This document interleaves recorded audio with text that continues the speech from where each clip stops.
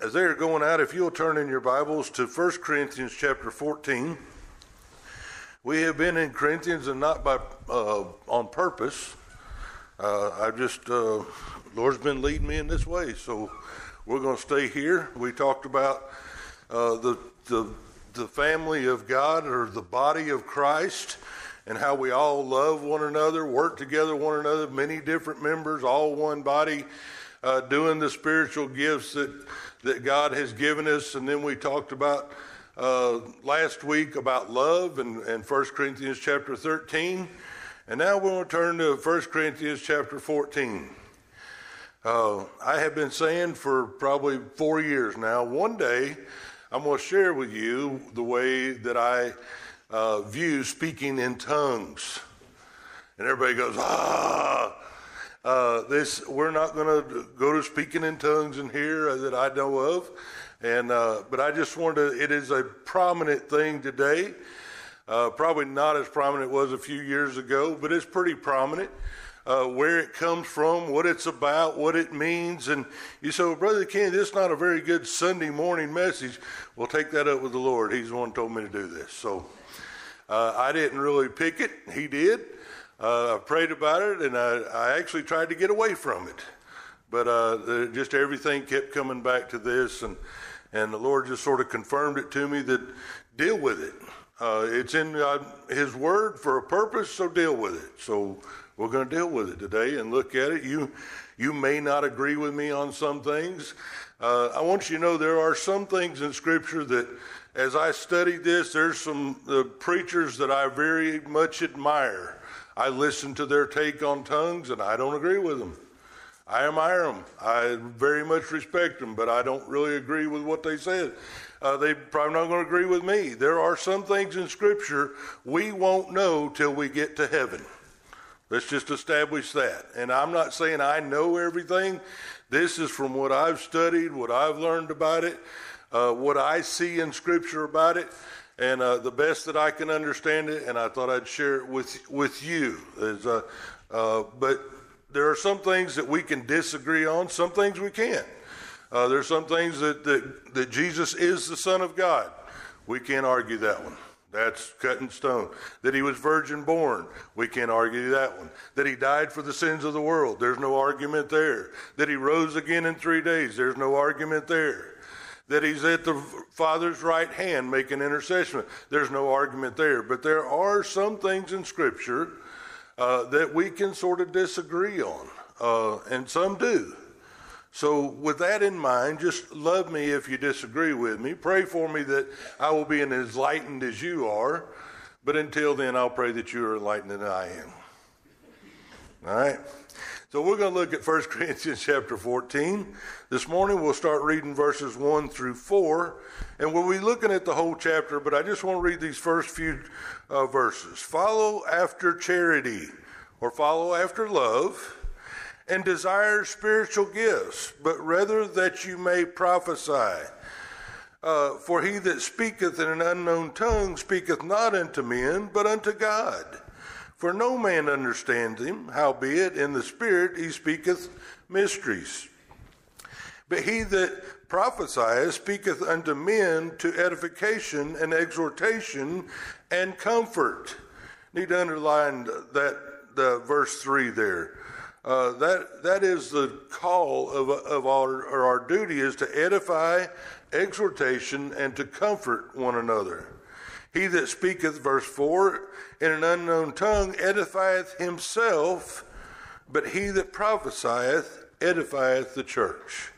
Father, as we study your word and we look at this passage of Scripture, Lord, you must want us to study it, to know what it's about, to understand it, or you wouldn't have had it in your word. So as we speak this morning, I pray by the power of the Holy Spirit that you would just lead me, guide me in the words that I say, cause us to understand the truth of your word, and to be doers of that word, Lord, that we can just encourage one another, lift up one another, and further the gospel for the kingdom's sake. And Father, we just thank you for this privilege to stand before you today. In Jesus' name I pray.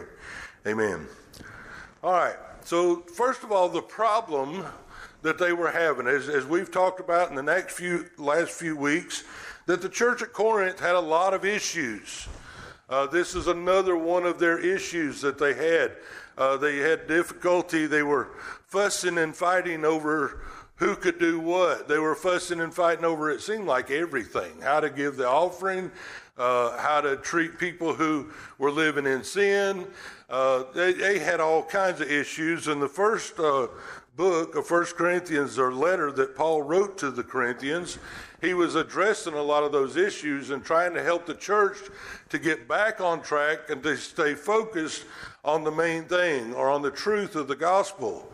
So the problem we see, if we go on down to verse 12, he says here, even so ye, for as much as you are zealous of spiritual gifts, seek you that you may excel to edifying of the church.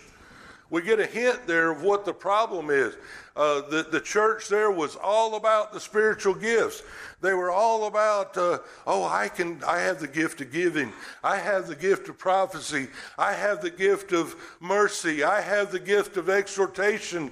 And everybody was fussing and fighting over who was the best gift. And they thought that it was it put them higher on the status in the church if they had certain gifts. And they were arguing and fussing over this. And Paul says, quit. You're zealous about spiritual gifts, but you're missing the point. He says that in verse 12. Verse 20, he says, brethren, be not children in understanding, howbeit in malice be you children, but in understanding be men, or be adults, be grown up about it. Reminds me of a couple of kids that are saying, well, my bike's better than your bike. Well, my daddy's motorcycle's faster than your bike. Well, my daddy's better than your daddy. That's what I get when I read that scripture. That's what I can picture. Oh, I speak in tongues. Therefore, I ought to have a special seat in the church. Well, I have the gift of giving, and the church wouldn't be here if I didn't give. They're arguing about, do you get see what's going on here? I think this is what the church in Corinth is doing. It's petty, and we think, oh, it's silly, but it happens today. A lot of us have the same attitude that I do this for the church. David could say, I lead in music. I ought to sit on by myself over here on the side pew. He does that for another reason, and I know why. A very good reason. But he doesn't have that problem. Robin, I play the piano, so therefore I ought to sit right here and nobody else ever sit in my seat. I ought to have prominence in the church. Well, Jack could say, well, I'm a Sunday school teacher, Or all the rest. You could do all the things, and you see that in the church today. James talked about giving special privileges to certain individuals of the community. The people who weren't so prominent in the church, they got to sit on the back. But the prominent people, they brought up and sat on the front pew. And that's no different than today. We see that in our churches today. The church at Corinth had this problem, and Paul wanted to deal with this problem. He tells them in chapter 13, above all things, do what? Did y'all listen last week? Above all things, what? Love. Love is the number one thing. And he begins this chapter, follow after love. He's saying, make this your heart's desire, your aim in life. Your greatest quest in life is to love one another. No matter what you do, and we talked about last week, you can have all the gifts of the Spirit and do them perfectly, but you don't do it in love, it's basically useless. You can do anything you want to, and I'm thankful for the mother's room. That's awesome. But if it's not done in love, it was done for the wrong reason. If we have a fellowship, if it's not done for the love of the people and the edifying, encouraging, and comfort of the people, it's useless. We might as well not have had it. We wasted our time. And so follow after love. That is our goal. That ought to be the goal of this church, is to love one another and care for one another. He says here in the next part of verse 1, desire spiritual gifts. what is he saying there? You ought to look for your spiritual gift. Why? The indwelling of the Holy Spirit. The spiritual gift is a sign of the indwelling of the Holy Spirit. Now, I didn't really have this till just a few minutes ago, and the Lord just sort of said, hey, use this verse. So I said, okay, I will. We have that discussion quite often. He's got to remind me a lot of things. Let's see, where was I at? It's first Ephesians 1:13. It talks about this Bible. I usually print these out in extra large print so I can read, but this Bible is an extra fine print. In whom you also trusted, after you heard the word of truth. This is first Ephesians 1:13. Heard the word of truth, the gospel of your salvation, in whom also, having believed, you are sealed with the Holy Spirit of promise, who is the guarantee, or in the King James it says that I just lost it. The earnest of our salvation, of your inheritance until redemption of the purchased possession, to the praise of his glory. But look at what it says. After you've heard the gospel of the salvation, you've heard that you are a sinner, that there's none righteous, no, not one, but Jesus died in your place on the cross. You accepted him as your personal Savior. Then what happens? The moment what happens that you're saved? Yeah, the angels rejoicing in heaven, but you are indwelled by the Holy Spirit. Happens right then, immediately. It is our earnest. It is our down payment. It is a sign or a way that we know that we are saved, is that the Holy Spirit comes to indwell us. Now, when he comes to indwell us, he gives us gifts. He gives us gifts to do the ministry, to do what God has called us to do, and as part of the signs that of spiritual gifts are that the Holy Spirit does indwell us. Another sign of the spiritual gifts is that God has ordained a particular person or action. We see that in Christ. Right? When Christ would come and he'd heal and he'd do all these special wonders and signs and things, it was to confirm that he was God's Son sent from God. We saw it in the disciples after Jesus left in the early church, and how some of them even healed. They cast out demons. Peter brought one back from the dead. Why did they do this? So we could say, "All hail Peter"? No. It was God's way of confirming that my hand is on Peter. He is my one that I have chosen to do this particular job. Hear him. This is what signs of gifts were for. These were what the miracles were for, was to reestablish or to point that this is God's person and his hand is upon him to do what he's doing. It enables us, spiritual sign of spiritual gifts enables us to do the work God has called us to do, as I have said, and to edify the saints and to spread the gospel. We'll see that throughout this whole chapter. Paul constantly says, edify one another, lift up one another, encourage one another. We're talking about speaking in tongues today, but I don't think the focus is so much on the tongues as it is the teaching and edifying and encouraging one another in the truths of the gospel. That's what he says is more important. So y'all with me so far? Wow. There's almost an introduction. I'm almost done with it. He says, but the last part of verse 1, rather that you may prophesy, Paul is saying the most coveted gift is prophecy. Now you say, wait a minute. Now prophecy's over, Brother Kenny. You're right. The prophecy to foretell Scripture, but basically prophecy in this word, in the sense of this word, and even the prophets of old that Paul talks about later in this text, it says it's the interpretation of the divine will of God and his purpose in inspired teaching and preaching. simply revealing the truth of God's word. So in a way, this morning, I am prophesying to you. That is a gift.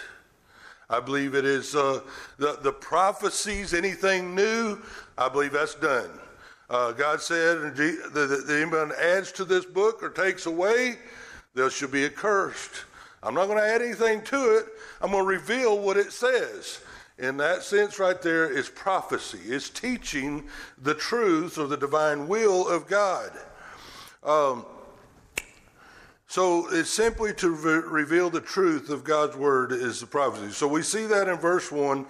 First, make love your heart's desire the spiritual gifts, and pray, or rather, the best you can do is prophesy. Why would you think under love, why would prophesy would be the main one?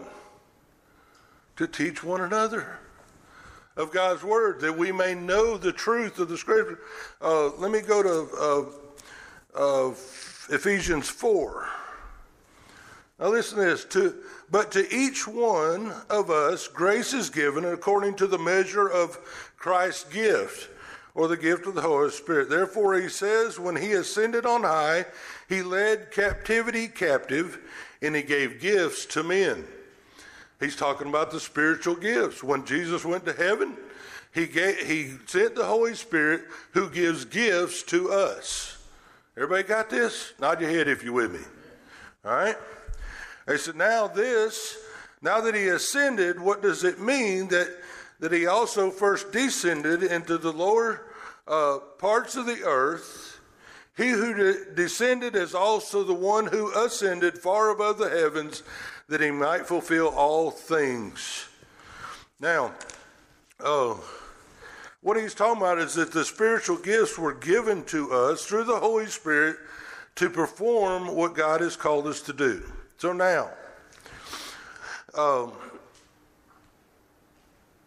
verse 3, but he that prophesieth speaketh unto men and to edification, exhortation, and comfort. I told you to underline that, to look at that. That's what we should be doing as a church. That is our number one thing that we should be doing as a church, is to edify one another, to lift up one another, to teach one another the scriptures, to know the truth, to exhort one another, to encourage one another, to comfort one another. That's what we should be doing. So, many say that an unknown tongue and another tongue. Now, if you look at this, he says in this passage of Scripture in 1 Corinthians 14, many times he says an unknown tongue. In Acts, it talks about another tongue. To me, that's important. Many say that this is the same language, the same thing, and I believe they're right in a way. I believe it is a language. Another tongue, we'll look at in just a minute, and an unknown tongue, they are both languages. But I believe there is referring to two different types of languages. This is where me and some people disagree. Not just me, but there's some other people that believe like I do, that an unknown tongue and another tongue are two different languages. Some will say, no, it comes from the Greek word glossia. And they said, it's all the same word. But why and I'm just simple enough to believe that God was working with the people who translated this from the original manuscript. Why would they have put an unknown tongue and another tongue and make sure there was a difference between the two? That's not the only place we say. I don't like taking just a part of Scripture and saying, oh, yeah, that's it. Well, we looked at last week in 1 Corinthians 13:1, what he said. He says, though I speak with the tongues of men and the tongues of angels. Again, Paul is making reference to two different types of tongues, the tongues of men and the tongues of angels. So I believe if you see it says another tongue and an unknown tongue, there are two different types of languages. One's to men and one is of angels, or a heavenly language, if you will. So that's what I believe about it. And there's several references in Scripture that point to that. The tongues of men, let's talk about them. The tongues of men was on the day of Pentecost. Acts 2, 4 through 8, and it says they were in the upper room, and the Holy Spirit came like a mighty rushing wind, and it says, and they were filled with the Holy Ghost and began to speak with other tongues. Other tongues. Make a note of that. It says other tongues there, many languages, as the Spirit gave them utterance. And there were dwelling at Jerusalem Jews, devout men of every nation under heaven. Now when this was noised abroad, the multitude came together and were confounded. Listen to this. Why were they confounded? All these different peoples of every nation were together, and they began to speak with other tongues, and they were astounded because that every man heard them speak in their own language. And they were all amazed and marveled, saying one to another, Behold, are not these all which speak Galatians, and how hear we, listen to this, now how hear we every man in our own tongue wherein we were born? What had happened there is that the Holy Spirit came, they began to prophesy and to speak in another tongue. What that meant is if I was standing here and speaking in English and you were Hispanic, you would hear in Spanish. You would understand it in Spanish even though I was speaking English. If you were German, you would hear in German. If you were Russian, you would hear what I'm saying now in your tongue, in your language. That's another tongue. That was a gift of the Spirit for the time that all men understood clearly, it says. They understood clearly what he said. There was no need for an interpreter there. That is another tongue. Okay? I'm just reading, I think there's two different ones, and I think we see it clearly here what is going on, that there was no need for an interpreter, as I said. They understood clearly what they were saying in their language. That's another tongue, okay? Now the tongues of angels. This is what I believe he's talking about here in 1 Corinthians chapter 14.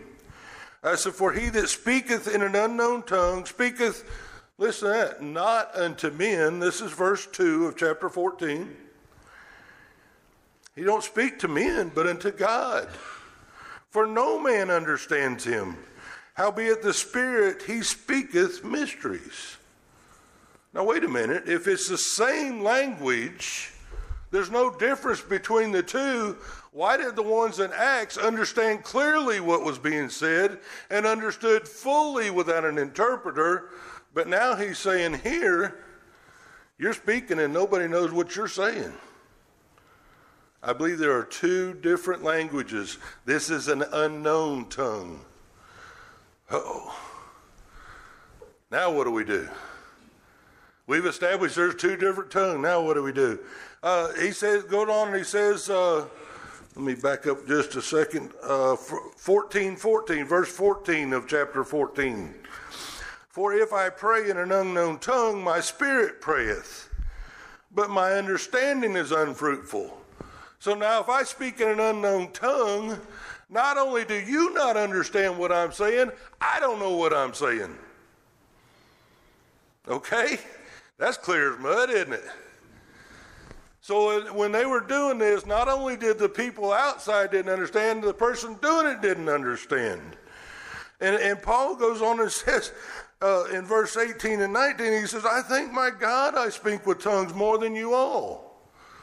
What? That you speak and nobody understands? And Paul, you don't even understand? You thank God for that? He's thanking God for something that obviously means a lot to him. It's very fulfilling to him. It edifies him. He tells us that. It is like, have you ever been riding down the road and you just singing praises to God and the Holy Spirit just comes on you and tears start flowing and you're all by yourself? Well, I've done it. These cold chills up there just praising God all by yourself. That's awesome experience. It may compare to something like that when they would speak in an unknown tongue. It must have been an awesome experience for them just to be in the presence of a holy God and speak his language. I don't know what the language is. These are some of the things we don't understand, but what I do understand is what Scripture says about it, which is very little.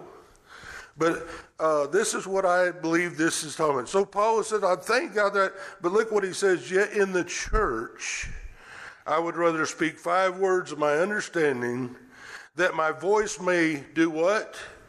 Teach others also, than 10,000 words in an unknown tongue.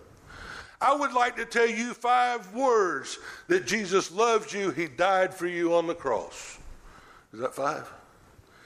I would rather tell you that than to stand up here and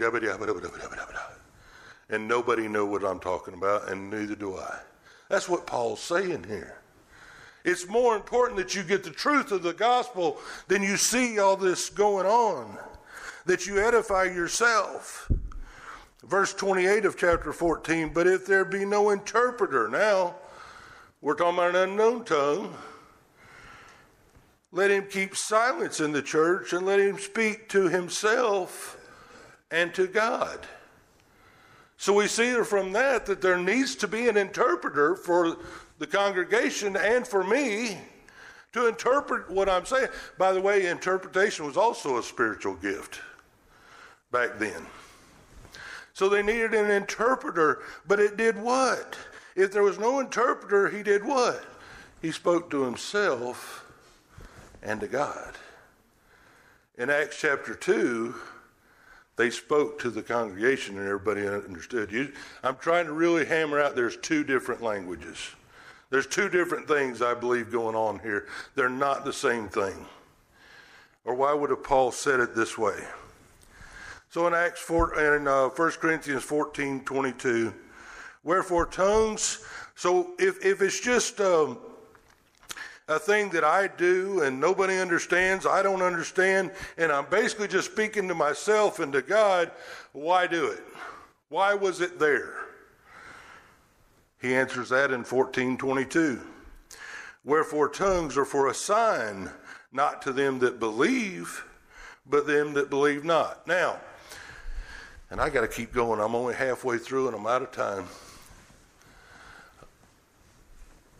This is not to believe on salvation, because he goes on and says through here, if you're speaking in tongues, people who are unlearned or unsaved will think you're crazy. So he's making a distinction between the 2 here. So who is it that doesn't believe that needs to see this sign, but it's not for the ones that believe? What is that about? I believe this is what we see in Acts chapter 10. It was the Jews that did not believe that the Gentiles could be filled with could be saved, first of all, and even filled with the Holy Spirit. The Jews knew full well, they saw it on Pentecost, they saw it several times after, that the speaking in tongues and the Holy Spirit speaking from them, they knew that it was the Spirit that was doing this. But now the Gentiles in Acts chapter 10, they get saved and they begin to speak in tongues. Acts 10:45, and they of the circumcision, the Jews which believed, were astonished when they saw this. Peter, if you come to our Acts study, you know where we're at. But they were astonished that these Gentiles were speaking in tongues. As many as came with Peter, these were the Jews that came, because that the Gentiles were also was poured out the gift of the Holy Ghost. It was for a sign, Paul says, for they heard them speak with tongues and magnified God. So an unknown tongue, I believe, was a sign gift. It was to tell the Jews that the Gentiles could be saved too and filled with the Holy Spirit. That was the purpose of an unknown tongue. Now, do we need that today? It's pretty clear that we can be saved, right?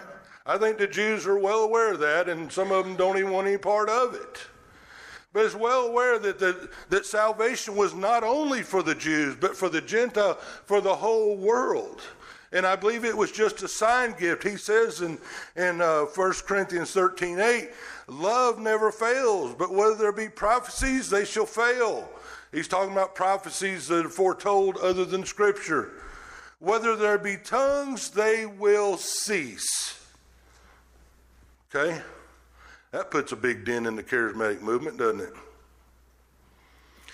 Paul says the tongues will cease. They were just for a sign. They were just for a time to show the Jews that the Gentiles could be saved.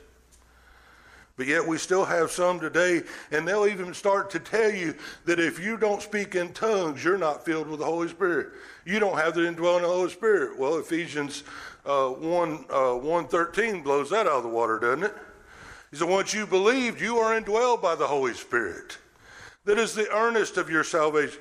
So I'm telling you all this so you understand what you believe, and that if you don't speak in tongues, don't get all upset and think that the Holy Spirit doesn't indwell you. That's false teaching. All right, I'm going to move on. Verse 6, he says, speaking in an unknown tongue does nothing for the body as a whole. It only profits itself. It's only a self-edification thing.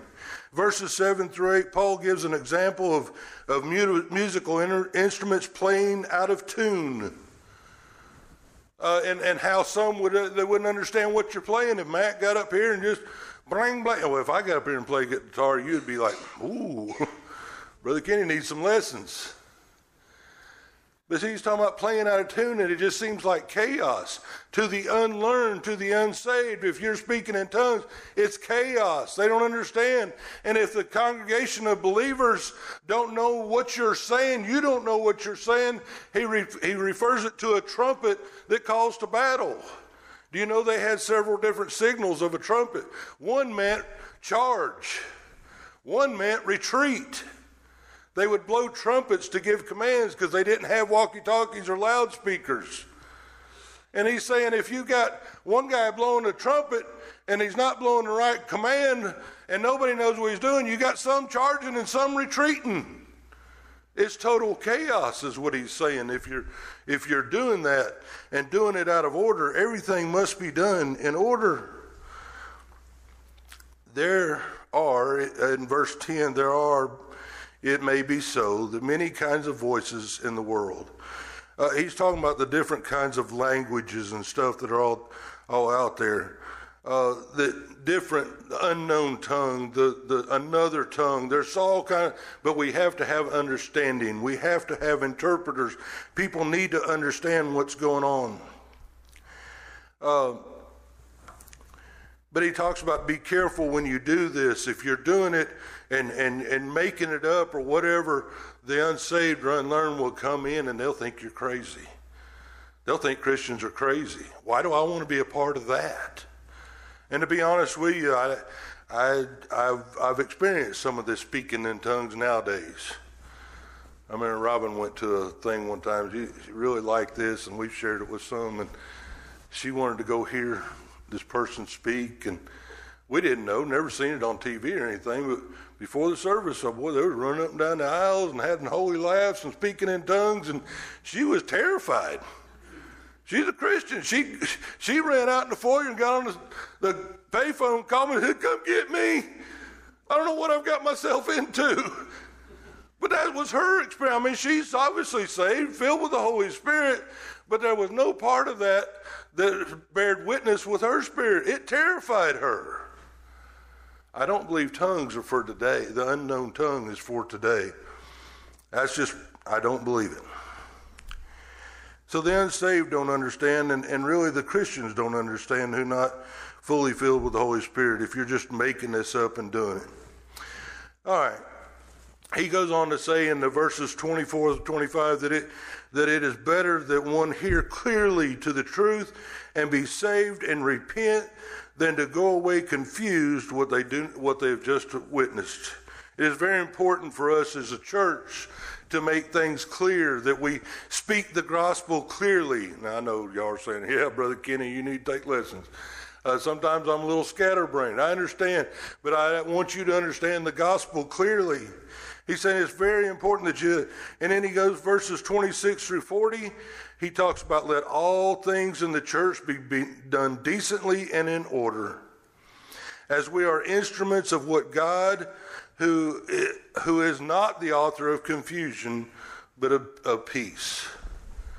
When we're in here, why do we do things orderly? Why do we have a book? Why did Paul put the orders? We want things decently in order. We're just not running around doing whatever somebody feels like doing and making up for attention. This is what the Corinthians were doing. We're not just all trying to get our own attention. We're doing it with one purpose in mind, and that's to glorify God and to spread the good news of the gospel to all men. We're doing it decently and in order, the best that we know how. And Paul goes on to say that we've got to do that. And then he gives some rules about speaking in tongues, and you can read them later. And in verse 27, you're not supposed to do it but more than 2 or 3 at a time. This is also different from what we see in Acts chapter 2. And that by course, and let one interpreter. So if there's no interpreter, then you shouldn't be doing it. But if there be no interpreter, let him keep silence in the church. For God is not the author of confusion, in verse 33, but of peace in all the churches of the saints. Let everything be done decently in order, because God does things all in order. Now with that said, and I probably shouldn't even start this right now because I'm out of time, but there is a verse in here that I just want to touch on for a minute, and we may hit it some more later, Lord willing. Verse 34, let your women keep silence in the churches. Now I wanted to bring that out because I got a problem with how that verse is interpreted most of the time. They think women shouldn't pray in church, that women should never speak in church, that women can't teach a Sunday school class. Now God does things decently in order, and he has a chain of command, you will, or a pecking order, and he establishes how that is. He's always been that way. He always will be that way. And I don't believe it's right for a woman to exercise authority over a man in a church, okay? Doesn't make you less, doesn't make you inferior. It's just the way God designed it. And the women who want to do that, I tell them, go ahead. If you want to answer to God personally, then you just go ahead. If you want that on your back, you go right ahead. I don't think you really do. I don't think you really want it. But God has established, but people take these verses and say, women, you better not say a word. And they get all huffy if a woman prays in church. Well, Paul, now again, I'm not pointing this out of my own belief, but Paul points it out in chapter 11, verse 5, that when the women pray and prophesy, they should have their head covered. He tells you when you're praying in church or you're prophesying in church, have your head covered. Now that's a tradition of old times. But he's given the okay for women to pray in church in chapter 11. Why did he just say keep silence? If you ever remember, you got to keep God's word and everything it says in context. What's he talking about in chapter 14? Tongues. An unknown tongue. He's saying women don't do it. Well, that wipes out about 95% of the charismatic movement. If a woman is not to speak in tongues in a church, and if she wants to, she can do it at home with her husband. To me, that's what that verse means. That don't mean you can't pray in church, women. That don't mean you can't teach a Sunday school class. And if you teach a Sunday school class with a man in there, some have a problem with that. I personally don't, because any Sunday school teacher here is under the authority of me. Okay? Not that I'm so high and mighty, but that's just how it goes. Or the authority of the deacons. So I think if a woman's there, we'll get in that. I know that's opened a big can of worms. But I wanted to touch that a little bit. I want to clear some things. Because a lot of you women sit here and say, I should never say anything in church. I'll never pray in church. I'll never pray in a group setting. I'm not supposed to. I don't believe that's what the Bible's teaching. I absolutely don't. He wouldn't have given the okay in chapter 11, verse 5. So anyway, let's move on. So we got to keep things in context. But he ends up the chapter, wherefore, brethren, covet to prophesy, to teach, to tell others of the church, and forbid not to speak in tongues. So if someone is to come in here and they want to speak in tongues, as a pastor, I can't tell them not to. And I'm not going to tell them not to. But we are going to go to 1 Corinthians 14, and we're going to do it by the guidelines. No more than 2 or 3 at the most. And if you're going to do it, we're going to have an interpreter. If nobody can interpret it, you're not going to do it. I love you, but we're going to do it God's way.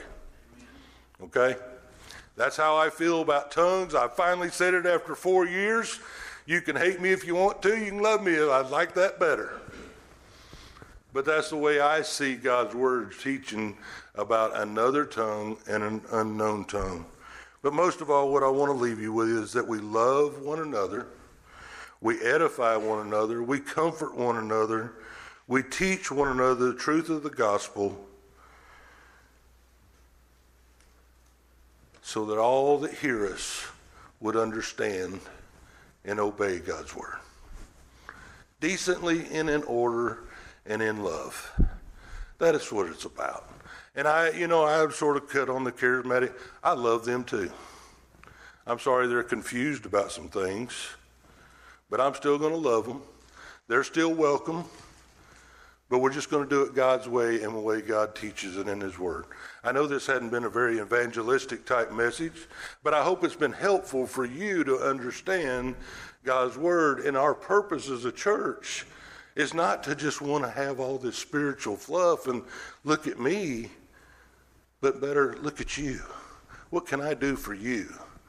How can I encourage you? How can I comfort you? How can I help you understand the truth of God's word? Ephesians 4 tells us that he gave us these gifts that we would not be carried away with every wind of doctrine, that would be established in the word of God. That's what church is about. That's what we do, is to encourage and edify and love one another. Father, we thank you for this day. We thank you for your word. Lord, even when it's difficult for us to understand or to take hold of it, I pray now that the Holy Spirit, Lord, just take the things I said and make sense of it to your people, that they would hear it and understand it the way you would have them to do it, the way your word teaches us. We thank you for your word and the truths of it. We thank you for each one that's come today. Lord, just thank you for this privilege and all your blessings to us. In Jesus' name I pray. Amen.